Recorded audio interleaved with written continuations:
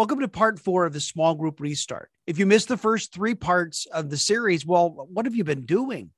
You can catch up over at allenwhite.org/restart. Today, we're going to look at the most effective ways to connect people into small groups in the new normal of life and ministry. The way you connect people into groups will greatly determine whether these groups continue. So don't miss this.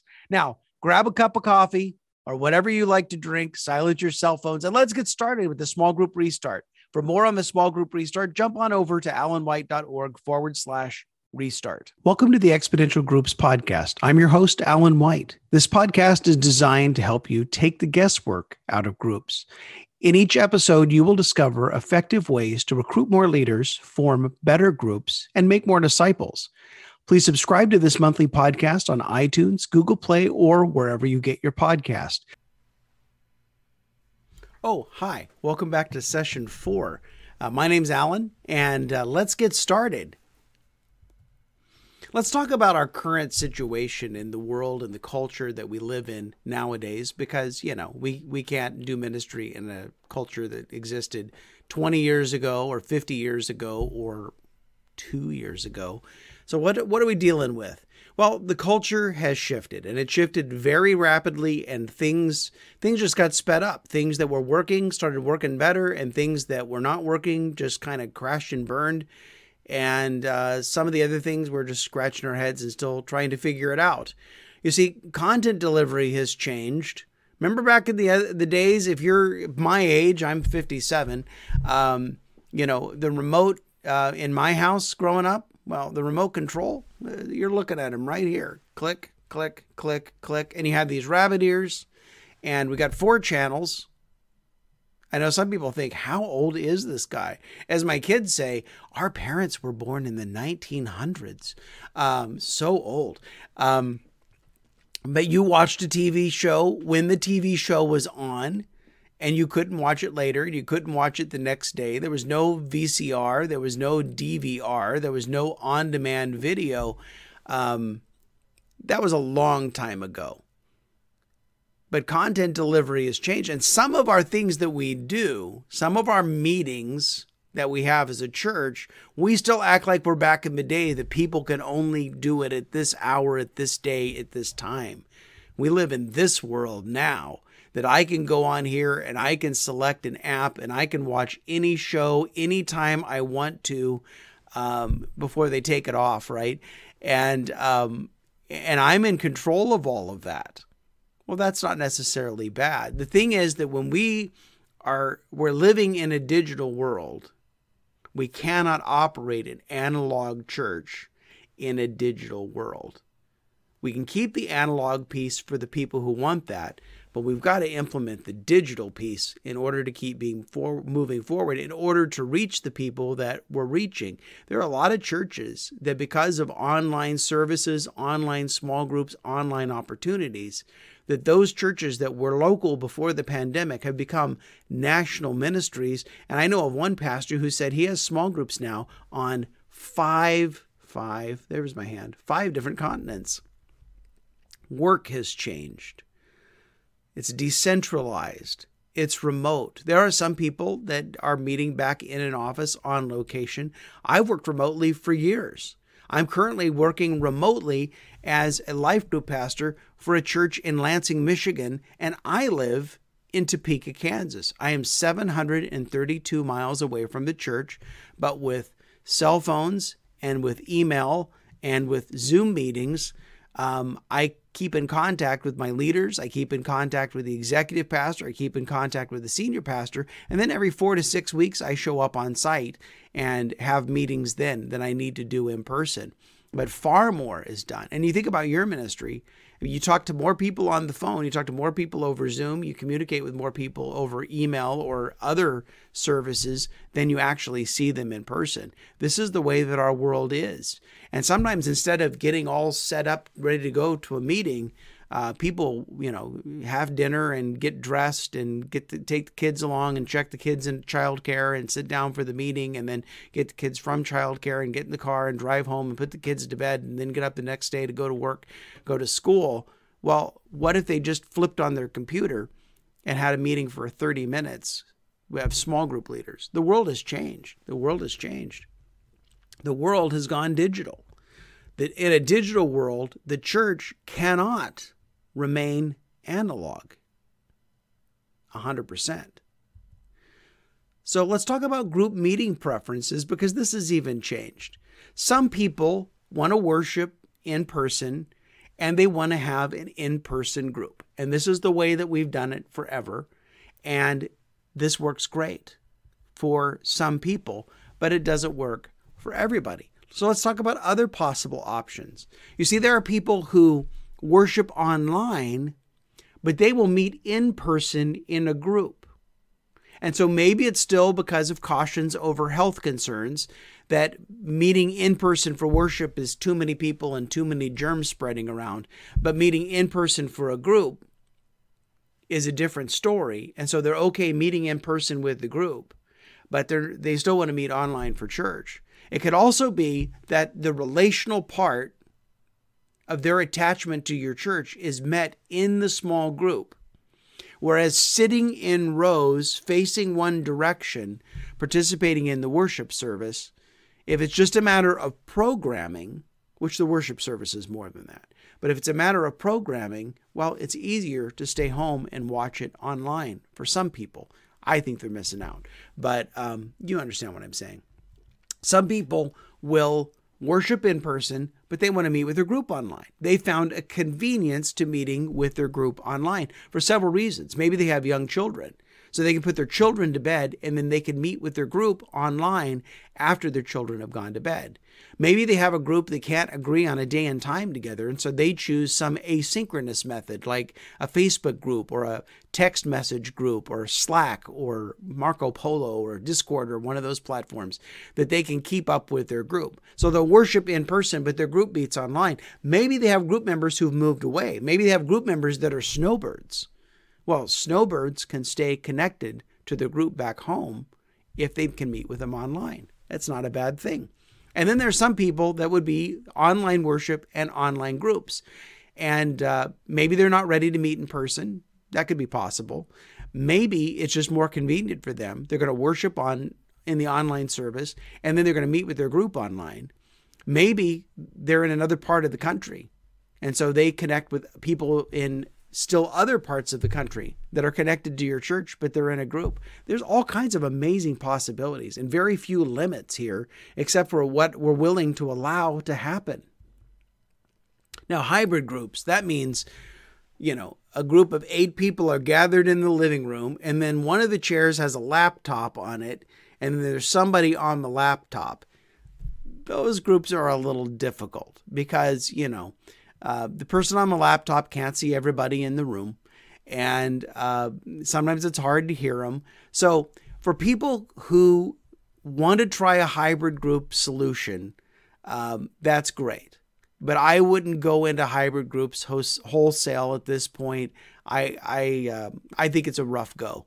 And so let people experiment with that if they want to, but I wouldn't put that out as a major strategy of any kind.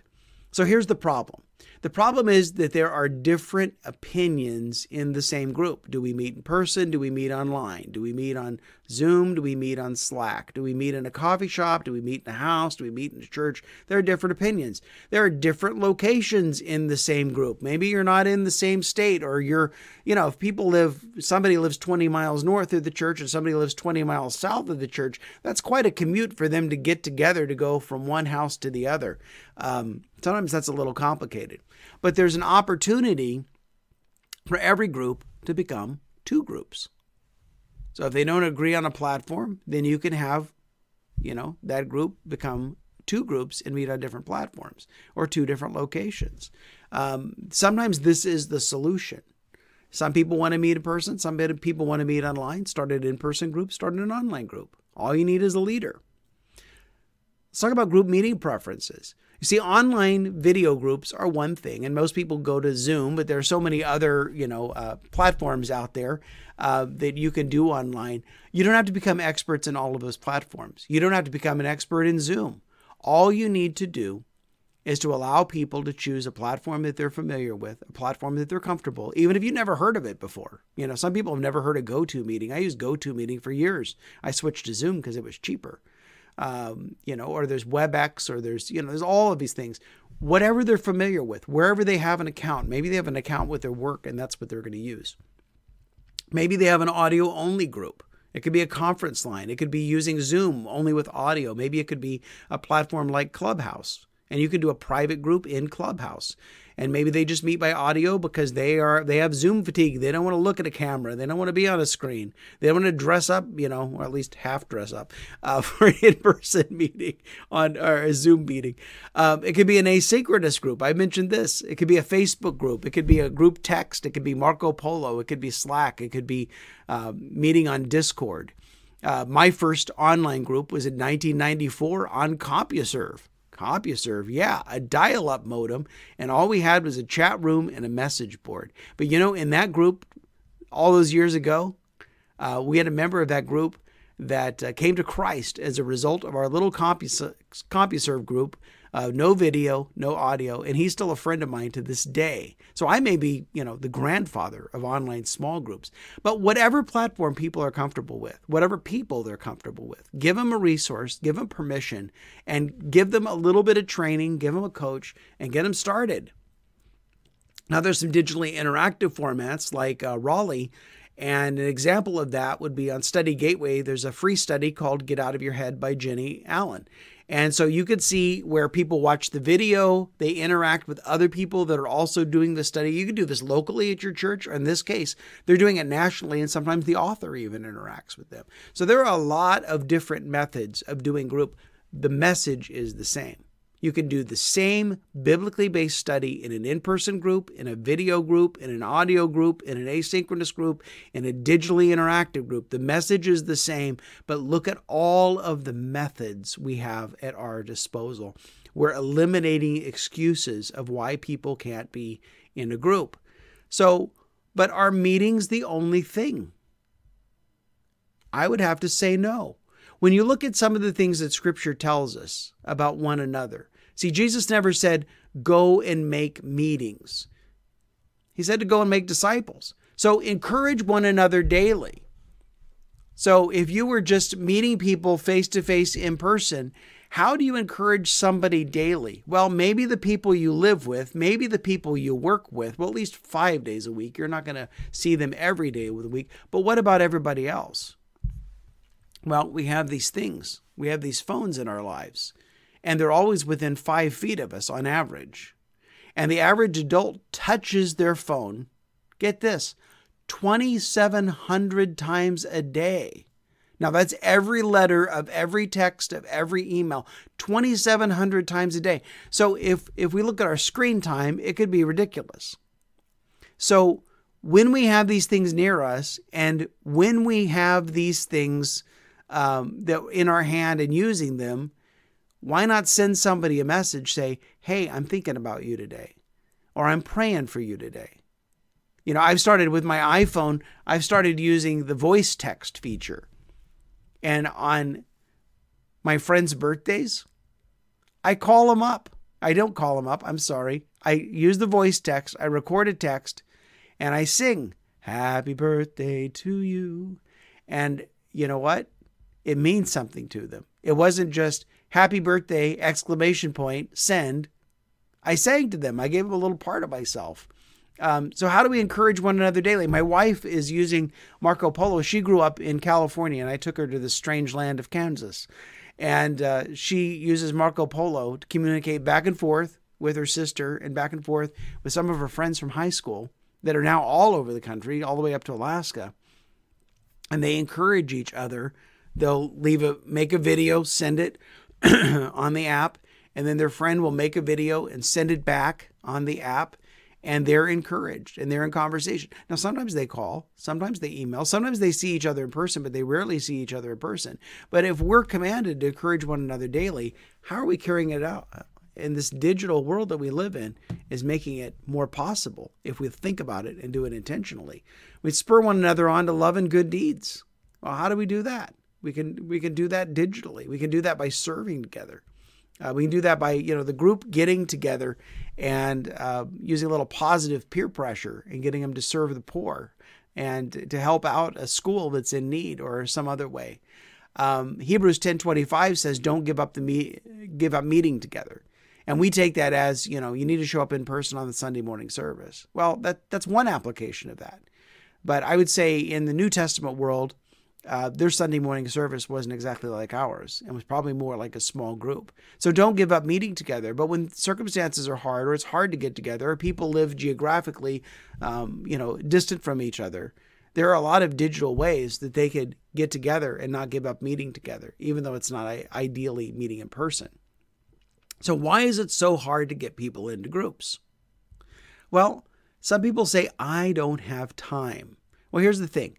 Everybody has the exact same amount of time. Whether you're in a group or not in a group, people in groups don't have like 2 extra hours in the week. They have 170 hours. Everybody else has 168. No, everybody has the same amount of time. So when they say I don't have time, what they're saying is a small group is not a priority to me. Now, they don't want to say that because, but when they say I don't have time, that's exactly what they mean. So sometimes you have little or no airtime in the worship service to advertise groups, to cast vision for groups. And that could be a problem as well. Maybe there are 1,000 other announcements going on and groups get lost somewhere in that. And, I don't think we need 1,000 announcements. I don't think we need more than a couple of announcements because people don't pay attention after a couple. They just kind of zone out. So when we're in an emphasis of groups, we need to clear the deck and talk about groups and not advertise everything to everybody. The most ridiculous thing happened to me recently on Facebook. I had an ad that kept popping up on my Facebook feed asking me if I was interested in selling my funeral home or cemetery. Now, I don't know about you, but I don't own a funeral home or cemetery. And I'm not sure how in the world I was in their demographic that they would reach out to me about selling my funeral home or cemetery. So I, of course, replied to the message and said very sarcastically, "I'm so glad you found me. I was just thinking about selling my funeral home. I would love to talk." I know, you think I'm terrible. So they replied back and they said, "Great, we'd love to talk to you. Please give us more information about your funeral home." To which I commented and said, "I don't own a funeral home. Your ad agency should be fired. They've done a terrible job of advertising for you." Well, we do that in church sometimes. We throw out all these things to everybody and then people zone out. Well, but how are the prime timers going to know that they're having a get together on Thursday morning?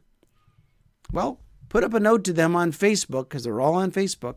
My dad's 81. He takes those quizzes every day. He's on Facebook. Or send them a postcard in the mail. But you don't need to announce in the service to everybody of every age that the prime timers are having a get together. See, there's an unfairness to being fair because not all ministries are equal. Everybody could be at a small group. Only people who are 65 or older could be a prime timer. Only women can go to women's ministry. Only men can go to men's ministry. And then you get further down from there. So figure out targeted ways to advertise to people. I didn't mean to camp out on this. But the big things, the big rocks, the things that affect everybody, use the service time, use your airtime for that, which includes small groups because anybody can be in a small group. See, this is just a new version of an old problem. The passive recruiting methods aren't effective. Passive recruiting methods aren't effective. Well, what do I mean by that? Well, sign-up cards. So somebody signs up and they turn them in, and then the small group pastors take the card and figure out what group they should go in, and you do all of that, and then they don't even show up. The same thing is true of a website. They find a group on a website, and they don't know who it is. I remember doing this at a church that we were members at one point, and I didn't even know what group to try, let alone what group to join. And finally, I had one of the groups, there was a picture of the leader. So I clicked on the picture, and the picture came up, and I go, oh, yeah, I'm definitely not going to that group. Or a group directory. They're all passive methods of recruiting leaders. You see, it's a ton of administrative work with very, very little result. I was attending one of the largest churches of the country. And not because it was a large church, because our kids got invited and they had a really pretty awesome kids ministry. So we just stayed there. And I asked the small group pastor, because in order to sign up for a group, you went to a Next Step area, which was a bank of computers. You found a group, you signed up for a group. So, well, how many people signed up to be in a group last week? And he said, it was 53 people signed up to be in a group. And he said, okay, now out of that, how many of those people were contacted by the leader? So he got out his phone and he looked at his app to find out how many people were contacted by the leader. And he said, it looks like, 26 of them were contacted by the leader. Now, if you're doing the math at home, we just cut our number in half. Then we asked him, we said, well, out of those, how many people showed up for the group? And his response was, well, we don't know. And this was one of the largest churches in the country, and they didn't know. So they have the same problems that you have with these passive recruiting methods. See, passive methods seem efficient, but they're not effective. Passive methods seem efficient, but they're not effective. They're really not. Why do passive recruiting methods fail? Well, the prospect is not handed off to the leader. The leader does not contact the prospect. The prospect doesn't show up to the meeting. The prospect doesn't stick with a group. Why? You've set them up on a blind date. Have you ever been on a blind date? It's not comfortable. It's very awkward. And so when somebody fills out a sign-up card, they sign up on a website, they look at a group directory, they don't know whose group it is, they don't know the leader, they don't know whose house they're going to, so they've effectively set themselves up on a blind date. And some of them won't show up, and some of them will come one time, they'll never come back again. Some will come for a little while. Why? Because it's like, throwing darts at a dartboard. You don't know what you're getting into. So you want to use active recruiting methods. Well, what are active recruiting methods? Well, the best way to get into a group is to start the group. Because if you start the group, guess what? You are in. Get everybody to start a group. Find their friends, start a group. Second best way to get into a group is personal invitation. So that person who wants to start a group, they make a list of their friends, their neighbors, their coworkers, other people that they know. They pray and ask God who they should invite. And then they call those people up. They send them an email. They send them a text and they say, I'm starting a group. I'd love to have you in my group. And then a couple people they invite come. And then they say, well, who do you know? And then have those people invite some more people. And you started on relationship. You don't start it on throwing a bunch of strangers together, hoping that they'll become friends, because that typically does not work very well. But you say, no, wait a minute. Our church is large enough that, there'll be some people who want to get into a group, but they won't be asked. So what do we do with them? Well, I'm glad that you asked. The third best way to get into a group is personal introduction. Personal introduction would be like a connection event or a small group fair, where you have all of the leaders present. We used to have all of the leaders and their group members present. And then people who wanted to join a group would go around and they would meet everybody. Now, sometimes they knew each other from somewhere. They went to school together. They graduated from high school together. They used to work together or some other kind of synergy like that. But at a minimum, they get a sense in, 60 to 90 seconds of, is this a person that I can hang out with for the next 6 weeks? And then they sign up to be in that specific group. Now, do you see what I just did? We did groups that were more relationally based at the start, and we just took away the whole administrative task of placing people into groups. Wouldn't that feel good? But what about... Here's the thing. Brett Eastman told me this once. He said, let the exceptions be the exceptions. Let the exceptions be the exceptions. Sometimes we'll create an entire system to accommodate the exceptions. You don't need to do that. If somebody says, well, I need a group that meets at this place and time on this night with childcare and et cetera, well, you know what? Handle that exception. You have somebody that says, oh, I want to lead, but they have a world of problems that they need to sort out before they step up to leading a group. Let the exceptions be the exceptions. Your problems, after many, many years of doing this, the problems amount to about 2%. So if you have 100 groups, that's exactly 2. If you have 1,000 groups, that might be 20. That's not very much. And sometimes we allow that 2% to keep the 98% from starting and succeeding at groups. So let the exceptions be the exceptions. Big takeaway here is this: give your people permission and opportunity to gather a group. Give your people permission and opportunity to gather a group, and they will be creative. They will figure things out. I had a group that met on a commuter train at one point that went from Stockton, California to San Jose, and every Tuesday morning they had a Bible study on the commuter train because it was the leader's idea. And all of these digital platforms we've talked about, there are groups that are meeting there right now because it was the leader's idea. The leader was familiar. Wherever people are finding community, give them permission and opportunity to start a group in that community. The power of permission and opportunity worked this way. I worked with both the United Methodist Church and an Assemblies of God church. Both churches were 2,500 on the weekend. Both churches connected 5,000 people into groups. I worked with a church in Baltimore, a church of 600 people who started 167 groups. Where did they get people? Each group had like 3 people in it? No, they invited their friends. I worked with a church of 10,000 in San Diego that their groups increased by 211% in 2020. You remember what happened in 2020, right? It's a Michigan church that I'm currently serving. We've increased our groups by 176% since 2021. Again, these are difficult times, and it's not magic. It's all of the stuff that I'm telling you in this series that we applied to the church, and this is what happened. So what's working? Short-term groups to get started, gathering friends, a comfortable environment, in person or online. Maybe you don't call it a group. Get together with your friends and do a study. So we didn't say leader. We didn't say group. We said friends. We said get together.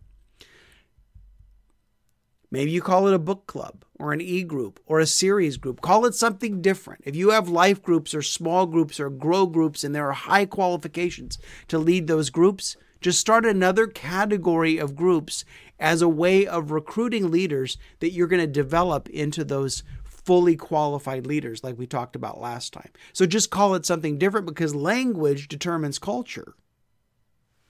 So call it something different. Give them a trial run with your driver's license and then develop them into the leaders that you want them to be. What can your church launch in this new world? Okay, here's your assignment for today. How can your church connect twice as many people into groups in the next 12 months? So you look at your in-person attendance, you look at your online attendance, you look at your current number of people that are participating in groups. How could you connect twice as many people into groups in the next 12 months? It's not impossible. I told you my story. We did this in one day. And then we did it again 6 months later. I'm not saying you have to do it in one day, but think about the possibilities. Think about what you currently have working for people and allow that to work for them. But why are other people saying no to that? And what could you offer them that they might say yes to? So tomorrow is our last day, and tomorrow we're going to talk about the system that makes this all work for the long haul. We don't want 6 weeks of excitement and then watch the whole thing fall off the cliff. We don't want 40 days of awesome and then 1 day of uh-oh. We're going to talk about the system that makes this work for the long haul. Okay, tomorrow's session is the last one in this 5-part small group restart series. We will tackle what's working and what's not working in this new normal. It's not normal for sure, but there are some things that are really working well. In 2020, one church in California grew their groups by 211% in the middle of the pandemic. A Michigan church has seen their group surpass 176% of where they started a year ago. So don't miss this one. And then again, don't worry, in February, we're going back to the normal for the Exponential Groups podcast with our special guest, Heather Zimpel from National Community Church. So you don't want to guess about what's working with small groups right now. So join us tomorrow.